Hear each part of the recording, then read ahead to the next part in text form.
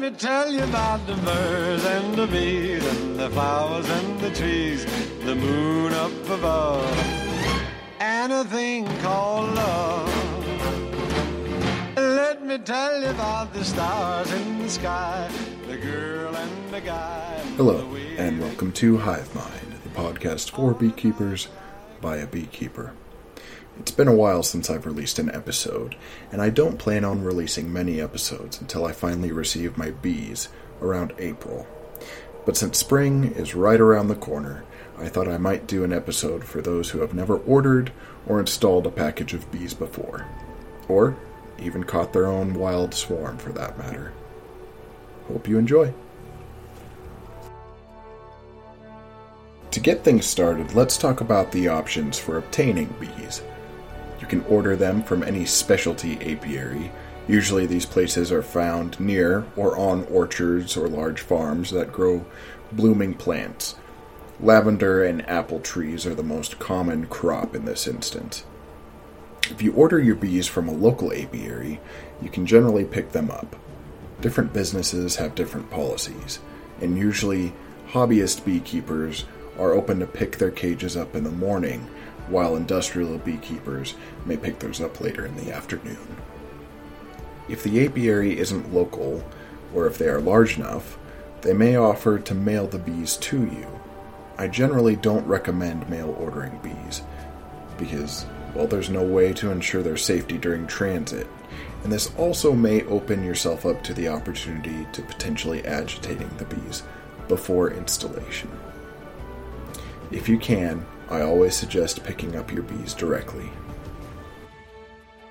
On the subject of picking up bees, let's talk about this a little bit more literally. Wild swarms are always a possible option if you have a free hive and a little bit of spare time. The most ideal swarm to catch is easily accessible, usually found in a tree or on a car, for instance. As long as you can find the queen, the bees will follow. If you're planning on catching a wild swarm, approach them with caution. Because the bees are swarming, it may be because they outgrew their prior hive, or their old hive could have been damaged, destroyed, or was just in a non-ideal location. Because of this, the swarm may be very defensive, and the worker bees in these situations usually don't have any more honey stored in their reserved stomach. Prepare a box, basket, or large container that you can seal with a small opening. Ideally, prepare a spare hive box that you can seal. If you can find the queen, attempt to place her inside the box. If you have a spare queen cage lying around, this process can be made very simple if you have a rubber stopper, or perhaps some cork. Just place the queen inside the cage, and then place the cage inside the container, and the bees will follow. If you can't find the queen, attempt to find an ideal cutting spot on a branch, and place the entire cut inside your container. If the bees are in an odd spot, such as a wall or on a car, attempt to brush as many as possible into your container, and make sure you have a little bit of a distraction inside. This could be a tray of sugar water or a little bit of honey smeared on the bottom. This will help them stay inside, and given enough time, the queen will follow her swarm into the container. Please note that if you are relocating an established colony, you need to include all comb and honey for the bees. This is imperative, and in beekeeping, this isn't even called swarm catching. This is called a cutout, when you're taking an already established hive and repurposing it for yourself. Overall, the process is a little risky. You have to move fast, but you also have to move gently. Even if you have a successful relocation, there is always the possibility that the bees are Africanized. And this is common in more southern areas, Arizona, Texas, the farther you get towards Mexico, in drier regions. So always do research on your local bee species. Now that you have your package or container of bees, it's time for installation. There are two ways to perform an installation, and in my opinion, there is the right way and the wrong way. Sadly, the most common way taught is the wrong way. However, before we get to that, the first step is the same for both methods. So prepare your brood box with frames and then remove the queen.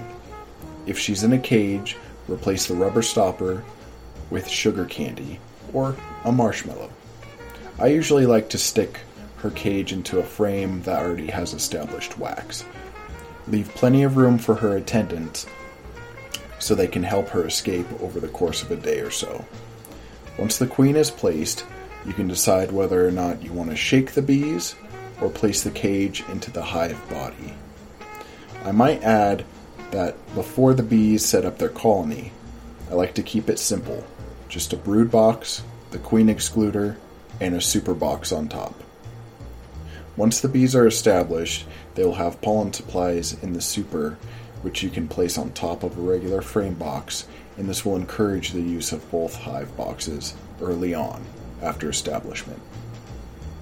Back to the placement and installation of the bees. The first method, which I don't agree with, is shaking them. Generally, this is done by lightly smoking the bees and then opening the container or cage that you have them within and shaking it directly into the box.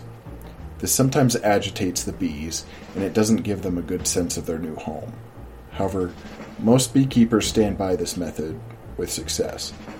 I feel if you want the bees to respect you, you should respect the bees. So what I prefer to do is just to place the cage directly into the hive body.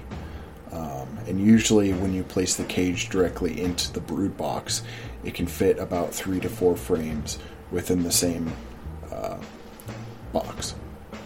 So after placement, wait until the bees establish themselves. Usually this can take about 4 to 5 days.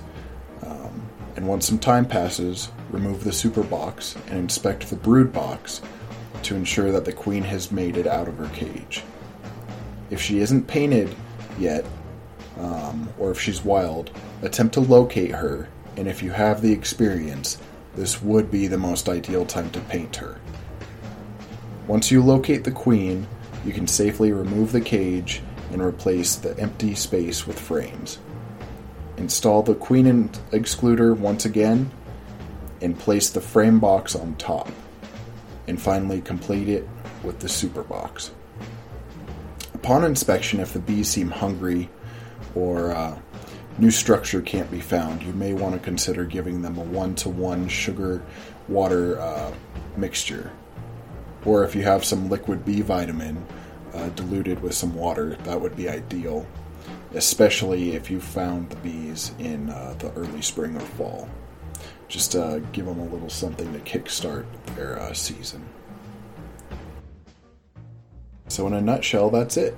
That's how you install a package of bees, and a little crash course in harvesting your own wild bees.